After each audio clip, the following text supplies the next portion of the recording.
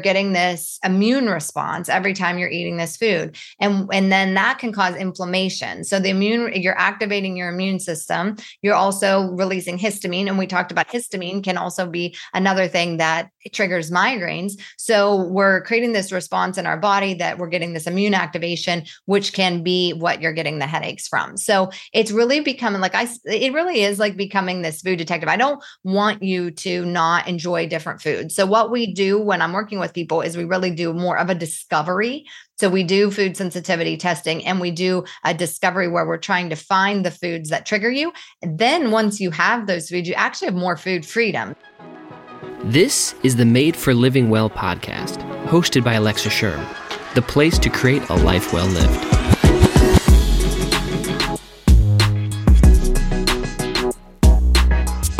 Welcome back to the podcast. As always, my name's Alexa, and I'm thrilled that you're here.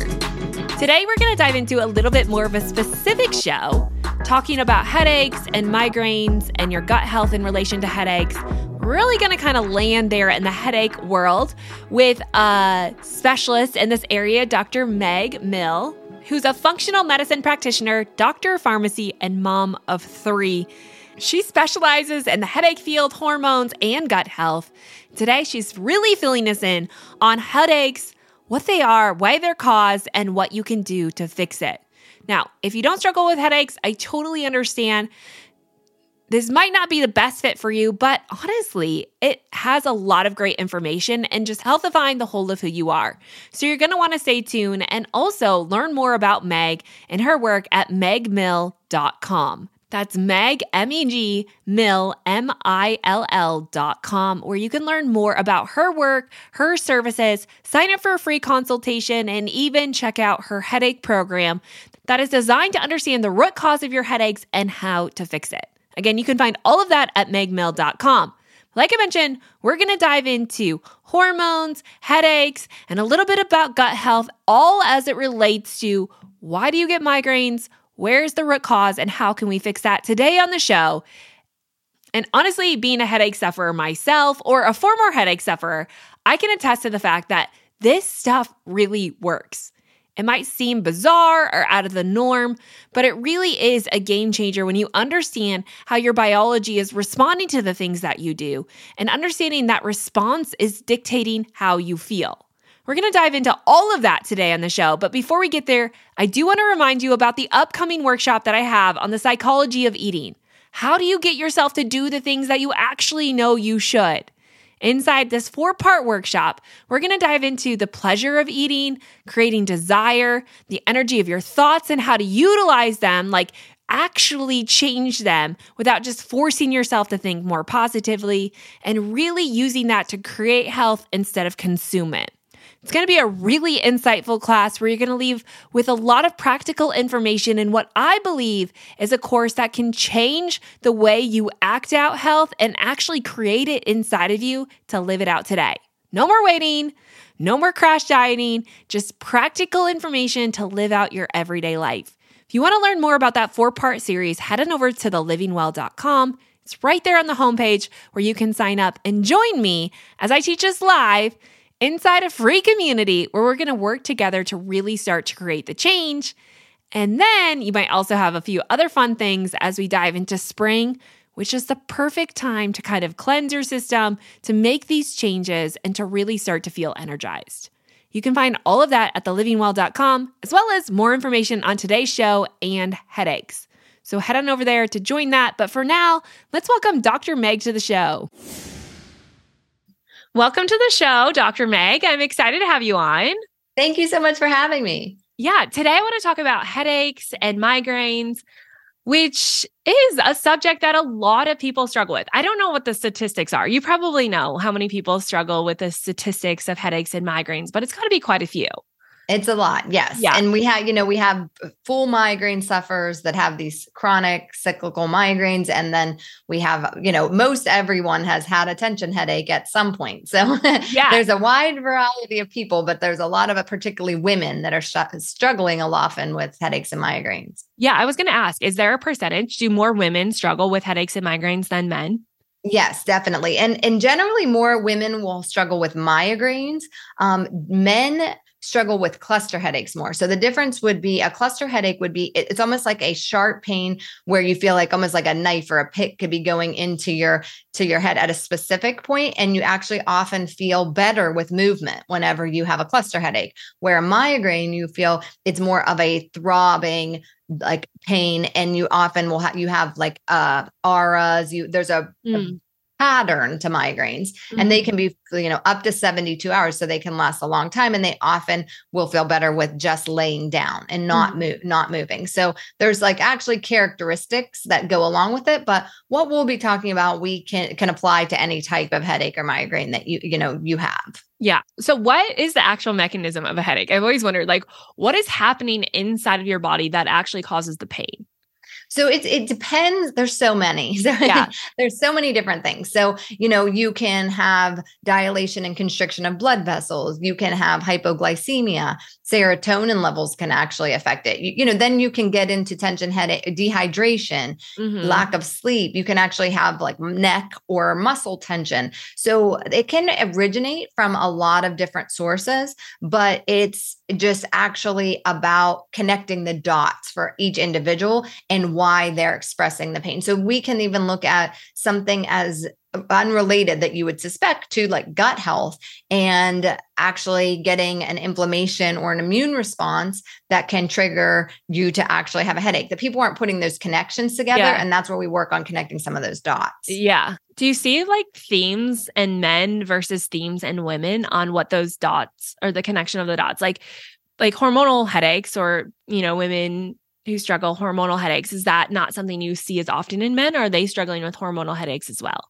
No, definitely hormonal headaches are more common with women. So whenever you get a hormonal headache, most often so if you're someone, let's just start there. If you're someone who gets a migraine before your period every month or at time of ovulation every month, and you're getting these regular patterns, then you want to look at it and think, could this be hormonal? And the two most common reasons we're getting hormonal migraines is estrogen dominance or a rapid change in hormones. So when you're close to in that PMS time right before your period at the end of the luteal phase, your progesterone and your estrogen are both declining, but often your progesterone, it declines faster or is less than your estrogen, leaving you estrogen dominant. And that's often when you get the headache. But what actually I see with my people that I'm working with is that it's not always about this huge amount of estrogen. So estradiol is our main form of estrogen that we're going to measure in the blood. Yeah. And so you can actually have a normal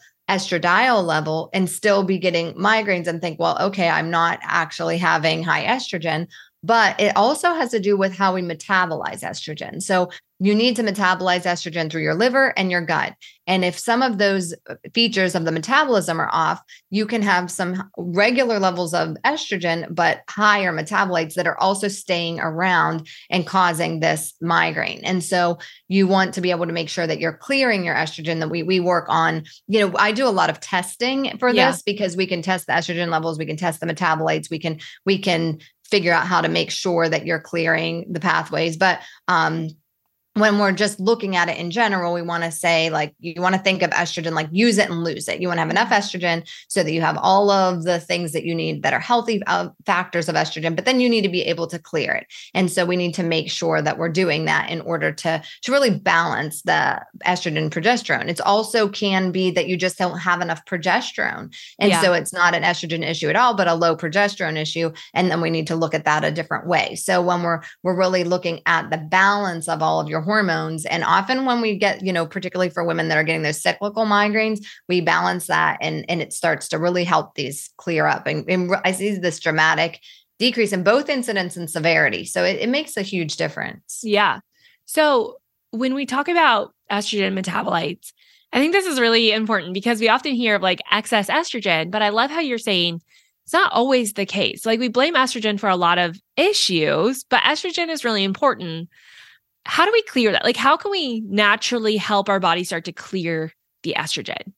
Yeah. So cruciferous vegetables are a great place to start. So when you think of cruciferous vegetables, you're going to think of broccoli, cauliflower, cabbage, Brussels sprouts, things like that, because this is getting a little technical, but we want our estrogen to go down what we call our CYP1A1 pathway in our liver. And so we want it to form this certain metabolite that goes down that pathway. And when it goes down different pathways, we have other pathways in our liver that we can use to metabolize estrogen. Those are the ones that aren't going to be cleared. So when we eat cruciferous vegetables, those can help us actually shift our estrogen to go down that CYP1A1 pathway in order to have it cleared. So that's a great place to start. So just making sure that you're getting, you think of broccoli as a superfood in so many ways, but in estrogen metabolism, it's there too. Yeah. I've heard of some supplements that are supposed to help detox estrogen metabolites. Do you have, are those valid? Not necessary. I mean, I'm not going to just throw them out there unless you actually recommend them. One of the biggest ones is DIM. And so the problem is that when I'm talking about this, I don't always see high levels of estrogen. So what happens is, if you're listening to this and you think, okay, I have this, I'm going to start DIM and I'm going to, shift my pathways. If you don't actually have high estrogen, you're actually going to put yourself symptomatically into another problem because you're lowering your overall estrogen, and you may not need to. That may not be just because you have estrogen dominant symptoms. So those can be things like the migraine, like heavy periods, PMS symptoms, moodiness, weight gain, all these kind of breast tenderness, things like that. You're thinking, okay, I fit this estrogen dominant picture, but why are you estrogen dominant? And that's what we always have to go back to. Are you estrogen dominant because you truly have these high levels of estrogen, or are you estrogen dominant because you have low progesterone, because you have high metabolism? If you do those things and you supplement, I just so often see people start coming to me having tried some of those things because they heard them places, and then they're putting themselves in a different issue because that's not their true issue. So that's why I say a great place to start is with food, because, broccoli isn't going to put you in a place where you're shifting your hormones, but it can help you. And it has a lot of other nutritional benefits. So it's just a great place to start when you're trying some of these things out. Yeah, that totally makes sense. I mean, progesterone on the flip side is also a really big issue in our country. And I don't think we talk a lot about it, but what are some ways why does progesterone decrease, and what can we do to help fix that, to bring that back? Mm-hmm. So one of the biggest, there's kind of two of the biggest reasons. So if you're going into perimenopause, that's one thing, because perimenopause, your hormones, your progesterone starts to decrease before your estrogen, leaving you naturally estrogen dominant a lot of the time. Because that actually, we think of menopause as this kind of cliff we fall off around 50. And it actually it can start a decade before. We can have from 35 on, or even, in our 30s, where we're starting to get this decline of progesterone really before your estrogen's dropping. So that is one thing that just naturally happens that we have to watch. And that's why sometimes people with headaches and migraines can get, with the migraines particularly, can get worse during perimenopause because you're getting this hormonal balance. But the other thing that happens is stress. So we're all under a lot of stress. We're go, go, go. We have a to-do list. We can also have biological stress from inflammation going on in our bodies. And so cortisol, which is our main stress hormone, shares a pathway with progesterone. So they call it a progesterone steal, but it's really not stealing the progesterone, but cortisol is higher on our hormonal axis than estrogen. So we have what we call the HPA-TG axis. So we have the hypothalamus, the pituitary, the adrenals, the thyroid, and then the gonads. So the gonads are your progesterone, your estrogen, things like that. But your adrenals are where the cortisol is coming in. So it's a predominant hormone to progesterone. So when you have these high levels of cortisol from high levels of stress, it's actually monopolizing that pathway. And so your progesterone levels are going to drop. And actually birth control can be another factor. Oh, because really? So sometimes people can have drops of natural progesterones from taking synthetic birth control pills too. So what are the differences in symptoms because if you have low progesterone, but healthy levels of estrogen, that can make you appear high estrogen, right? Mm-hmm. Because you're it's not necessarily that one is high, it's just that progesterone is low. Can you distinguish outside of blood work, the difference between someone who's low progesterone with a normal estrogen level and someone who has higher estrogen and normal progesterone? It's going to be hard to It's going to distinguish because they're going to be symptoms are symptomatically so the same. Yeah. Mhm. Yeah. So that's really the power of getting your blood tests. Mm-hmm. Yes. Yeah. So because you're going to symptomatically be the same. Now, I actually use a urine test because with urine tests, we do 5 different samples over 2 days and we can test the metabolite. So sometimes when you just get one blood draw, you're getting just a snapshot, and hormones change so often. Yes, right. You're not seeing all the metabolites and you're just getting that one snapshot. So when we do the urine test over a period of time where we're getting all these samples, we see an aggregate really result. And then we can also see the metabolites more through the urine. Yeah. So there's different ways. You can test blood too, that, you can look at different tests, but that's a really good test to be able to see the whole picture. Yeah. Because like you said, they're constantly changing. So having more than one snapshot of how this is functioning matters. Does testosterone play a role in this picture too? Or is it kind of the outlier? Yeah. So testosterone. So, and then you can even take a step back and look at insulin. So because insulin can increase testosterone. So that's why like balancing blood sugar is important, really when it comes to hormonal balance, because then testosterone can aromatize into estrogen. So if you have high testosterone levels, sometimes you can actually get more estrogen from testosterone. So it does play a picture in the overall levels of estrogen too, depending on it. So we need to look at where it's coming from. So it's this picture, and then where is your imbalance coming from? And then how do we manipulate it in order to make you go back into balance? And that's, what I think is fortunate that we're doing now. I think for so many years, it was just like, okay, live like this. Okay, this is like, I'm using quotations, normal, these symptoms. And, having heavy periods, having migraines, having mood swings, having cramping, they're not normal. You don't have to live like that. And now we're realizing it and taking control of our own bodies and being able to look at some of these things and really look at balancing, which is great. Yeah. Yeah. I mean, it's so amazing how complex our body is at trying to regulate this homeostatic balance on our behalf all the time. So when we come back to just like hormonal headaches, like if we're just going to start there, or migraines, what are a few things that anyone can do to lessen the probability that this could happen? Of course, first and foremost is, getting things tested, working with a functional medicine practitioner like yourself to do that. But like, is there a few tips that you could give anyone to just manage this system? Yes. So what some things you can do right away are like we talked about. So some of those cruciferous vegetables, but you also want to look at your overall load. And we have products called endocrine disruptors that we're surrounded by all the time. So there's things like BPA, which is in plastic. So one thing you can start with right away is actually taking all those plastic containers that you're storing your food in and switching them to glass. Because what happens, there's BPA in plastic, which is an endocrine disruptor. Your body sees that as an estrogen. And we also often will put those plastics in the dishwasher and the microwave, which break down the composition structure of the plastic, and that actually can leach more into our foods. So that's an easy switch that just, take some of those plastics, switch them over to glass containers. That can be really helpful. You also can look at your products and look at if you go to ewg.org's Skin Deep site, that's a great place to start. Look at those products, see what's in your shampoo. So I often say, no, it can feel overwhelming. So I often tell people, just switch one out at a time, just take one product at a time, switch it over. And then that starts to clean up things. So you don't have to go out and really buy like all new makeup, all new hair products. You're really making progress at just doing one thing at a time. And then looking at other things like your beef or your, dairy or your produce that is fed hormones. So, if we're giving cows hormones, if we're, eating that, then whatever is given to the product, the animals, is coming into us. So you want to look at some of those and really decrease your overall exposure to estrogens and hormones too, that can be given to some animals of food you eat.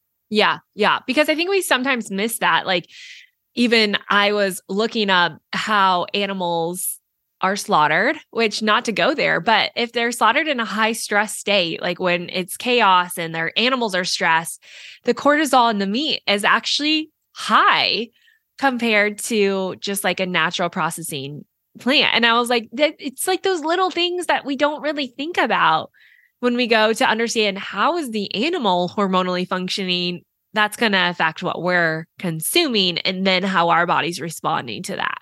It's crazy. Yes. It's and we mind-blowing stuff. disassociate from it because we don't want to think about it. We don't pay, it's just like, okay, I'm buying this in the grocery store, but you do have to think about that because everything that you ingest is having effect on your body. And your skin is a giant mouth. Like everything you're putting on your skin is absorbing into your body too. So sometimes I think we also will think about the foods and we'll take time to maybe, buy organic food and look at these foods, but we're not thinking about what we put on our skin, which can really affect our hormones too. Yeah. Yeah. And it feels overwhelming at first, like you said, but I feel like once you understand the brands, then you can just repetitively buy those brands, and it's hard up front, but it does get easier as you go.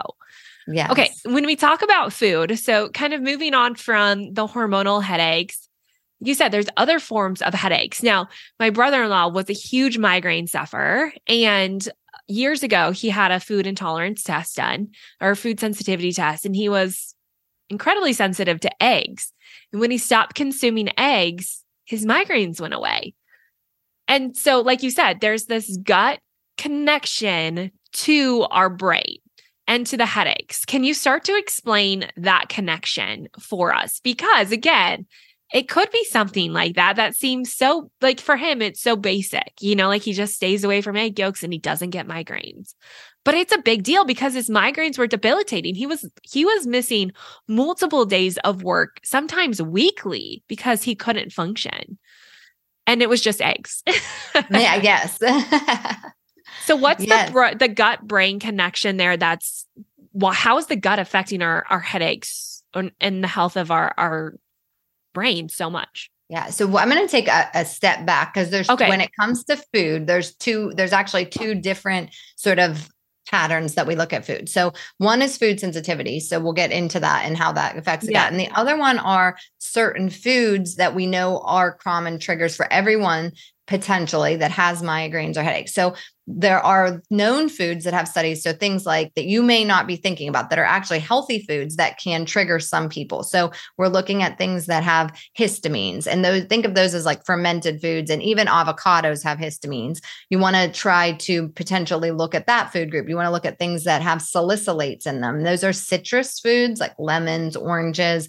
You can look at foods that have MSG, foods that have nitrates, those are hot dogs, bacon, MSGs, and a lot of prepared foods, aspartame, dyes. We even have caffeine. Caffeine can help with headaches, but it also can cause rebound headaches. So we look at these food groups, and those are foods that trigger people commonly, but not everyone. So it gets tricky because you sometimes will find a pattern though. You'll find like every time, if you start to look at some of these foods, you're like your brother-in-law, you'll say that every time I eat lemons, I get a migraine within 48 hours, and it can occur up to 48 hours later, which makes it a little bit tricky for people too, because it's not like I ate this, bam, I have a migraine. Right. It's like, okay, I ate the lemon and then the next day I have the migraine. So you're not putting those connections together. So you can start to look at some of these foods and see the connection. So that is where we want to just kind of start to invest. I say we become like a detective. We start to look at like, okay, I'm starting to pay attention. I write down when I have a migraine, what I ate the day before, and start to look at some of those patterns. So those are kind of foods we know. Then there's the food sensitivities, and that's what you're talking about with your brother. And that's brother-in-law, and that's unique to each person.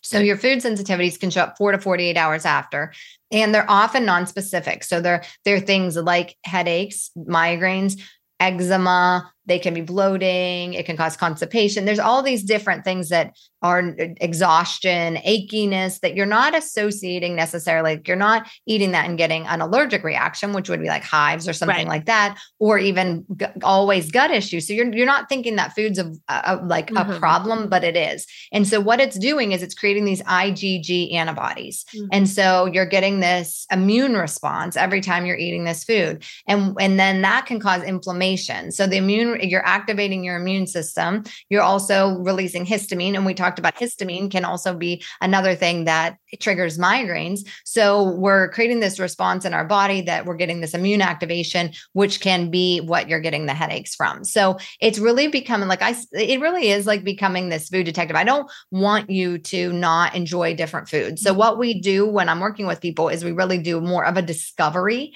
So we do food sensitivity testing, and we do a discovery where we're trying trying to find the foods that trigger you. And then once you have those foods, you actually have more food freedom because you identify what foods are bothering you. People do seem to find the pattern, and then you can enjoy food without the fear of the headaches. It is quite powerful. Yeah, for sure. Yeah. So is there a linkage to the gut bacteria specifically and the health of that and headaches? I mean, obviously foods and food allergies are affecting our gut bacteria, but is there a linkage there? Yeah. And there's so when the foods get released, there's also like they can attach to lipopolysaccharides that are leaking from the gut that are causing inflammation. There are also different gut bacteria that are histamine producing. So each bacteria, it's like almost like the gut is a whole nother, we can have a whole nother podcast on gut health, right. For sure. Yes. So, all the different bacteria, you want a good, healthy population of good commensal bacteria. When that gets wiped out from any types of things, but particularly with people who are suffering from regular headaches, take a lot of pain medication. So Advil, Aleve, those group of NSAID medications often will disrupt your gut. So, that affects the lining of your gut. It can affect your microbiome. So you can get this disruption. Then you get this overgrowth of bacteria when that happens. And some of those bacteria can cause other things. One is which is releasing histamine, producing bacteria. Again, we're talking about histamine being a trigger potentially for migraine. So there's all sorts of different connections that we find. And so really it's about looking into, looking at an individual and saying, okay, look at you. We put all of we connect all the dots. I had drew a web out one day of all the things. And we're almost like, one of the clients I was working with was it's like a sliding puzzle. You're sliding all these pieces into place to get it to click so that you really see this amazing change. Yeah, for sure.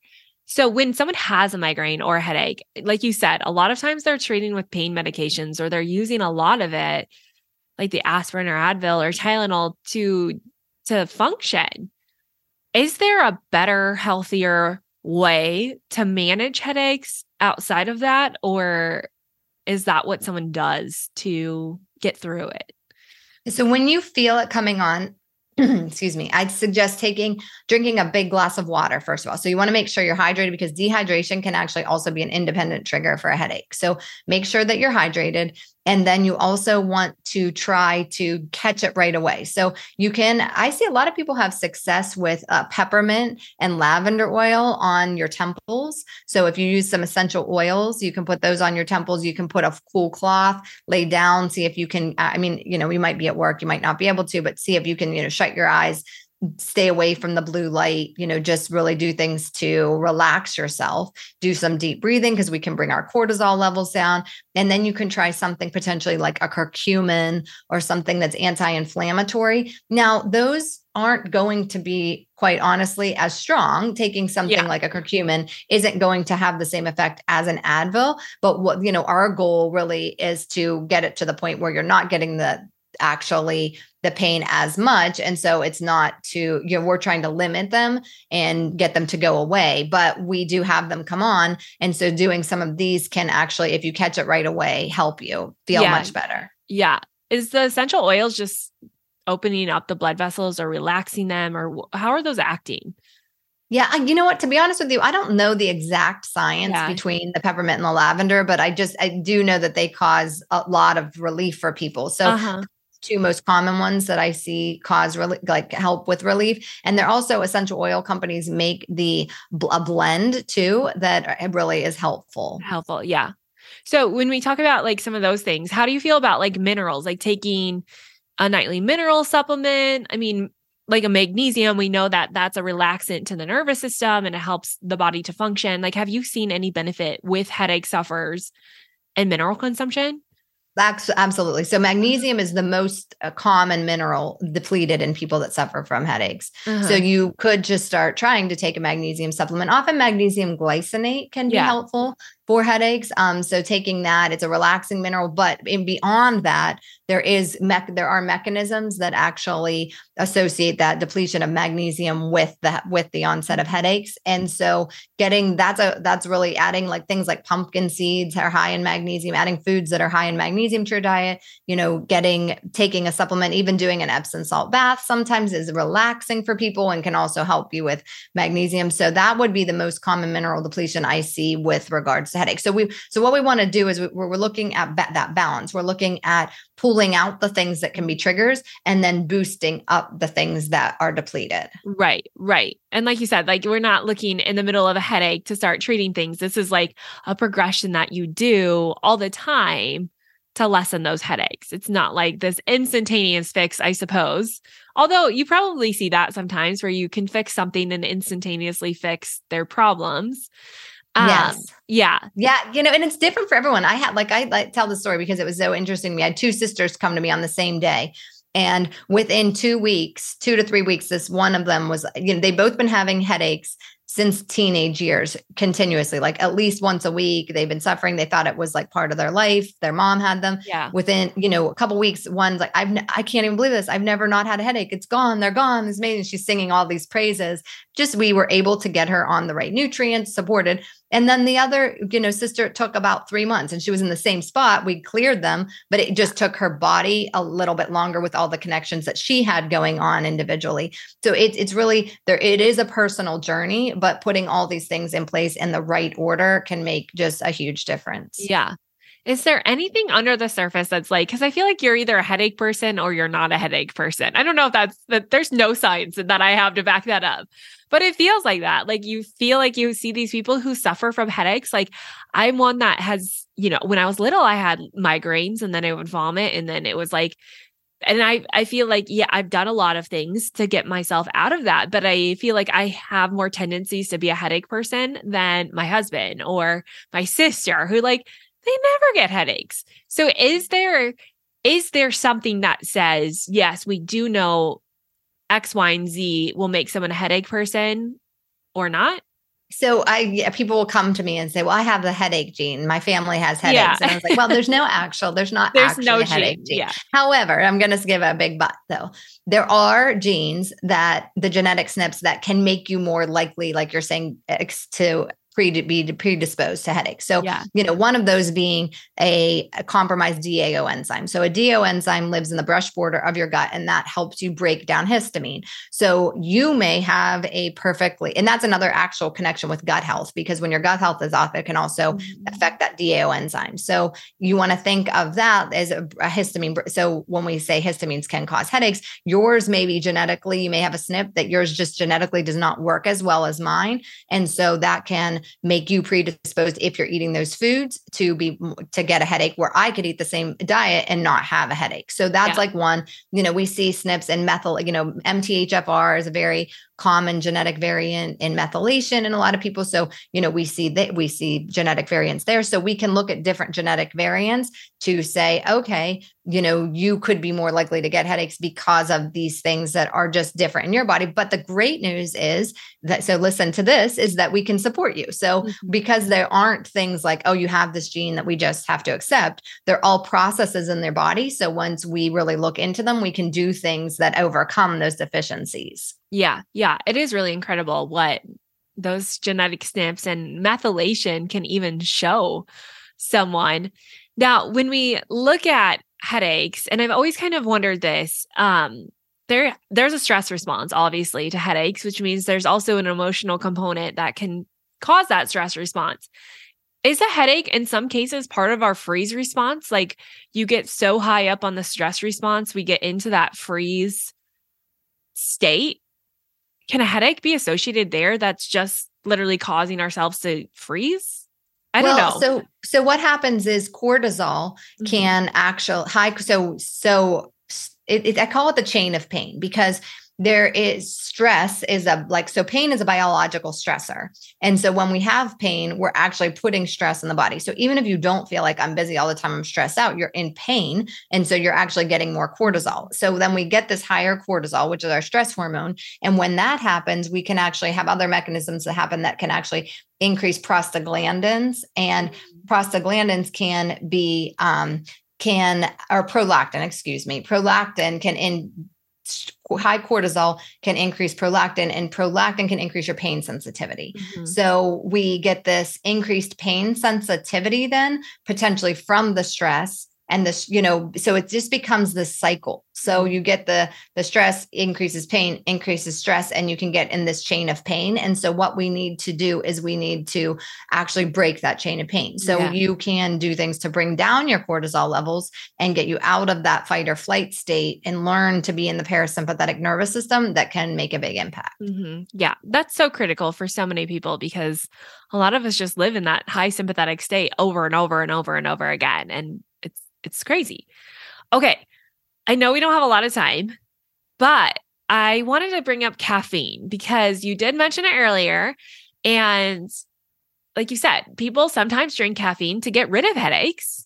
But if they eliminate caffeine, if they, try to go on a caffeine, fast or whatever, where they're not consuming it, then you often have people who will say, well, I have a headache because I'm not drinking caffeine.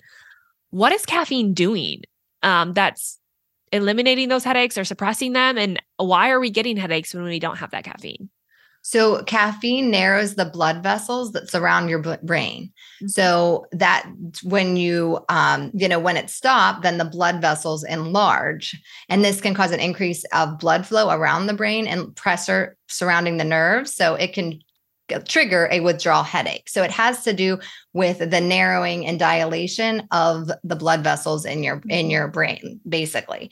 And so that's why, like, sometimes you're using that as a treatment. Even some over-the-counter medications have that. That's part of the treatment. But we also can really get these rebound headaches. So you can think of this. Sometimes we see patterns. So sometimes if you're getting the headaches on weekends, you can say, like, sometimes people have different routines, and you can have your morning coffee every day. And that's your weekly routine when you go to work. And then you're like, oh, I wake up with a headache on Saturdays. Like, and maybe you're like, it's a few hours later and you're not having that same routine. So it's sometimes just looking at these patterns in your life, and you can, try to cut out caffeine completely. You might get a headache in the process of doing that, but see if that's not this, if you're not getting this like up and down, like caffeine and withdrawal and caffeine and withdrawal, it's worth a try. Yeah. Yeah. So how do you feel about caffeine? Is that like a trick question? I mean, honestly, like, because I think that there's research all across the board that, like when we get into hormone health, some people are like, we need to give up caffeine. We're drinking too much. It's affecting our hormones. But then you have other people who are like, caffeine's a great boost to our energy. I mean, where do you fall on this spectrum? So you came on my podcast and we talked about the science of pleasure. Yeah. And so I feel like moderation is a good thing. So me personally, I drink a cup of half calf coffee in the morning, just first thing, one time a day, because like it's very pleasurable to me. And I don't want to, like, if I had to give up that routine, which I've tried, it makes me sad. I feel like having that one half calf cup of coffee that just makes me feel good and starts my day in a way that is pleasurable is something that is happy for me. So I'm not getting any symptoms from that are disruptive. So I think you have to look at it there. So I think everything in moderation. I think sometimes, there's some benefits of caffeine potentially in moderation. There are some people that are like, no, never caffeine. But I think you also have to look at yourself. So, are you drinking coffee all through the day? Do you have, like that one in the morning that is, just part of that routine? Do you, how are you consuming it and how is it affecting you? So there's balance. So I think it's really that balance of what you can do in your life to bring that to a place where, okay, you're not getting side effects. We all metabolize. That's another genetic variant. So you and I can metabolize caffeine totally different. So you could have a like drink and metabolize it really quick. And I could be metabolizing it till tonight. And so you have to look at your own body and when it works for you and when it doesn't, and really do it in moderation, I guess I would say. I'm not sure if that truly answered your question. No. Yeah. No, I really agree with that too. It's like, it's just understanding your body and how you're reacting to it. And I mean, I think that's what we're saying all along, right? It's like at some point we have to look at our body more than all of the other stuff out there and just start to say, what is working for me? What is affecting me? Be your own detective. Like you said, do your own food discovery. Sometimes that means, getting some help to do that, because sometimes it's hard to understand what's happening inside of our body and what we're being affected by. So the last question I have is, before we leave, what are a few things that headache sufferers could do in their everyday routine or life that's going to lessen the effect or the chance that they're going to get a headache? I know you've mentioned a few, but if you just have a few big overarching tips that you like to give most of your clients. Yeah. So I think the 2 free things that are really easy that you can start doing right now are making sure that you're hydrated. Mm-hmm. A lot of us are dehydrated, and you want to make sure you're hydrated, particularly at a cellular level, because when it comes to headaches, you need to make sure you're actually getting the water absorbed into the cells. And that means sipping it throughout the day. It's not gulping it all at one time, because sometimes we can excrete that water. Yeah. So stay hydrated at a cellular level. Make sure, keep that glass of water or that water bottle right by you through the day, so you're continuously are aware and drinking enough water.